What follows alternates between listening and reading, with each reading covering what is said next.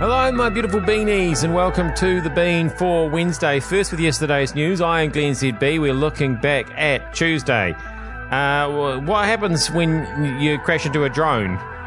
We'll find out shortly. Should cash be a basic human right? And growing your own pot. I know, it's all interesting stuff this morning. But first off, let's talk about this bus strike, shall we? Now, the problem with the split shift means, as the union says, yes, they may be working officially 8 hours of the day, but they're away because of work for up to 14 hours of the day. And therefore, they believe that you get an 8-hour working day on a split shift as a bus driver. Really, you're getting a 14-hour day. When you start comparing the wages and dividing it by 14, you start talking about minimum wage rather than a bus driver's wage. And they say it's not good enough. So I want to ask you if you have been part of a split shift regime, and is it as difficult as they say? And how do you actually get through it? And what do you do to get through it?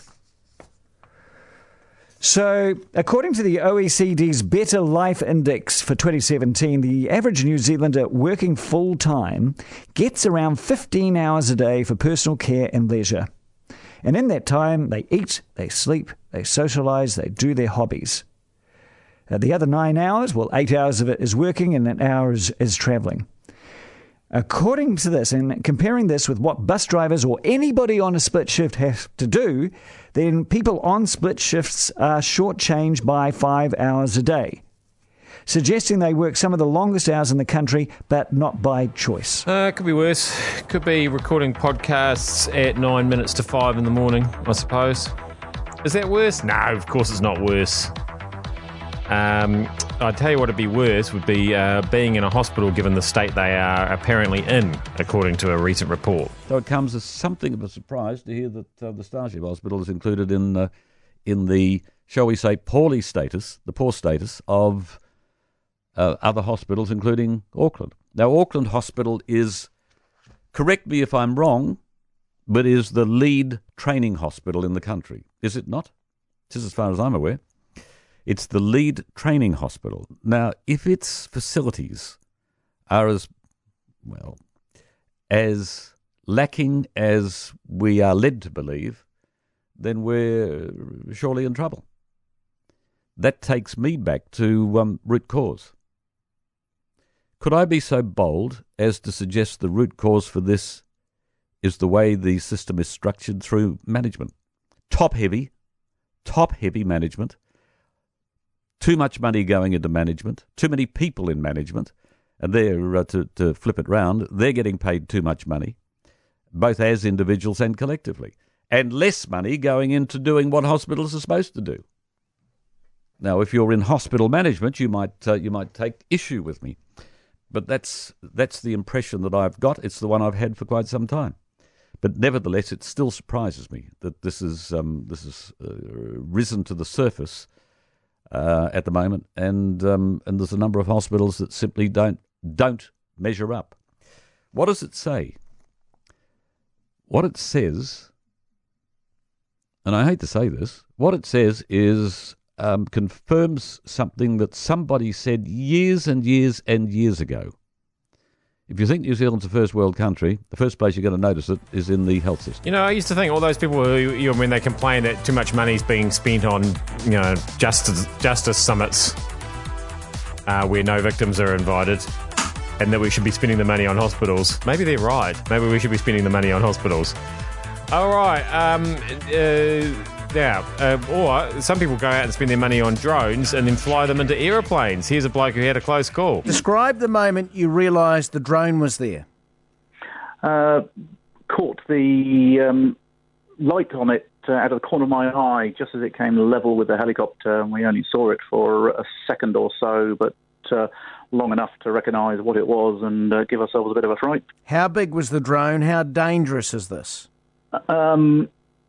Difficult to say exactly how big it was. It looked to be one of the sort of the standard hobby type drones, and regarding the danger, potentially very dangerous, depending exactly if it had hit us, exactly where it hit, could do anything from sort of minor damage to something fairly catastrophic. Yeah, but if it got caught up in the rotor, it'd be all over, wouldn't it?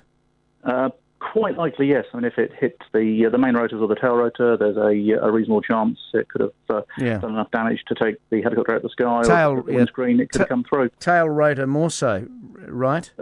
It's probably more vulnerable, yes. So these drones are not meant to be flying at 400 metres, are they? No, absolutely not.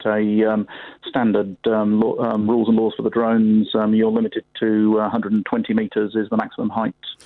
So this is quite a serious thing. What have you done? What can be done about this? Well, we have a standard safety reporting system, so it has been reported to the Aviation Authority, although unfortunately almost impossible for them to track down who was operating it. Really, all we can do is try and educate people. A lot of the time, I think it's people aren't deliberately doing things dangerously. They just don't realise what the rules are and what the consequences are of breaking them. That guy's name is James Taylor. I got quite excited when I saw that Larry had interviewed James Taylor. Well, don't get me wrong, a helicopter pilot, that's pretty exciting. I've had a few close calls with drones, mostly either just at my house. Why are they flying over my house? Or annoyingly at the beach the other day in the sunshine. I'm beginning to think that we should be able to have an open carry law where we can just have a gun and shoot at drones when they annoy us. That seems reasonable, don't you think? Hey, should we be allowed to be paid in cash? I mean, if we want. Because is it a basic human right? I don't really know what this is about. Tim Dow sounds like he knows what he's talking about. What does it mean, though, to be blocked out of the banking system? The banking system is the money system now. If you're not banked up and carded up, how do you function? How do you get paid? Apart from the odd shonky builder, I don't know anyone who gets paid in cash these days. Are you meant to carry a big wad of cash around as well when you go shopping? How do you pay your bills? Most of the big utilities want a direct debit or a direct credit from you. Even the phone companies, the power, your rates. Try getting the IRD to give you cash when you've got a refund coming. Now, I don't want to go down the whole cashless society track. We do need to be afraid of that, but it's a separate subject. Think about it. How many EFTPOS transactions or credit card swipes will you make today? Will it be 3, 5, 10? How many times will you use cash? Once or twice? I don't necessarily think this is a human rights thing, but the obligation to provide access to the system, well, there's no reason we can't make that a rule for anyone who wants to be a bank here. However, there's an even easier way to go about it when you have a state-owned bank. Job for Kiwibank. I don't really care how I get paid as long as I get paid. And I like that will hopefully keep happening as long as nobody finds out what it is that I actually do around here. So don't tell them. I'm going to finish up here. Maybe one way to get paid is growing your own cannabis? No, hang on. Surely not. In 2020, we'll have a referendum on marijuana. Fair enough. Boom. It was one of the bottom lines for the Greens. And it seems as though that we will be able to probably legalise it, yada, yada, yada. And we'll know that when it happens, things might change, or we know people might get involved and try and steer the whole result in that. But it seems like there's an appetite for making it legal. The question I've asked you to tell me, because it's something I've never thought about, if it becomes legal, would you grow your own for your own personal use? We're all king gardeners. And I can't think the other things. I mean, we don't grow our own tobacco, but it's kind of raspy. We don't really brew our own beer, although a lot of us probably do. There's stills, there's brew kits. If they make marijuana legal, will you grow your own?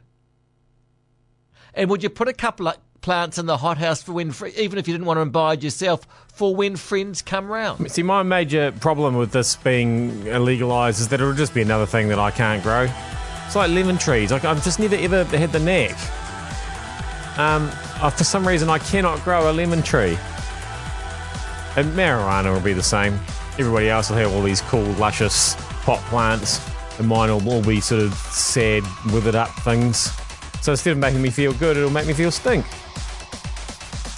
That's why I don't want it to be legalised. I am Glenn ZB. That has been News Talk ZB for Wednesday. See you back here again tomorrow for more.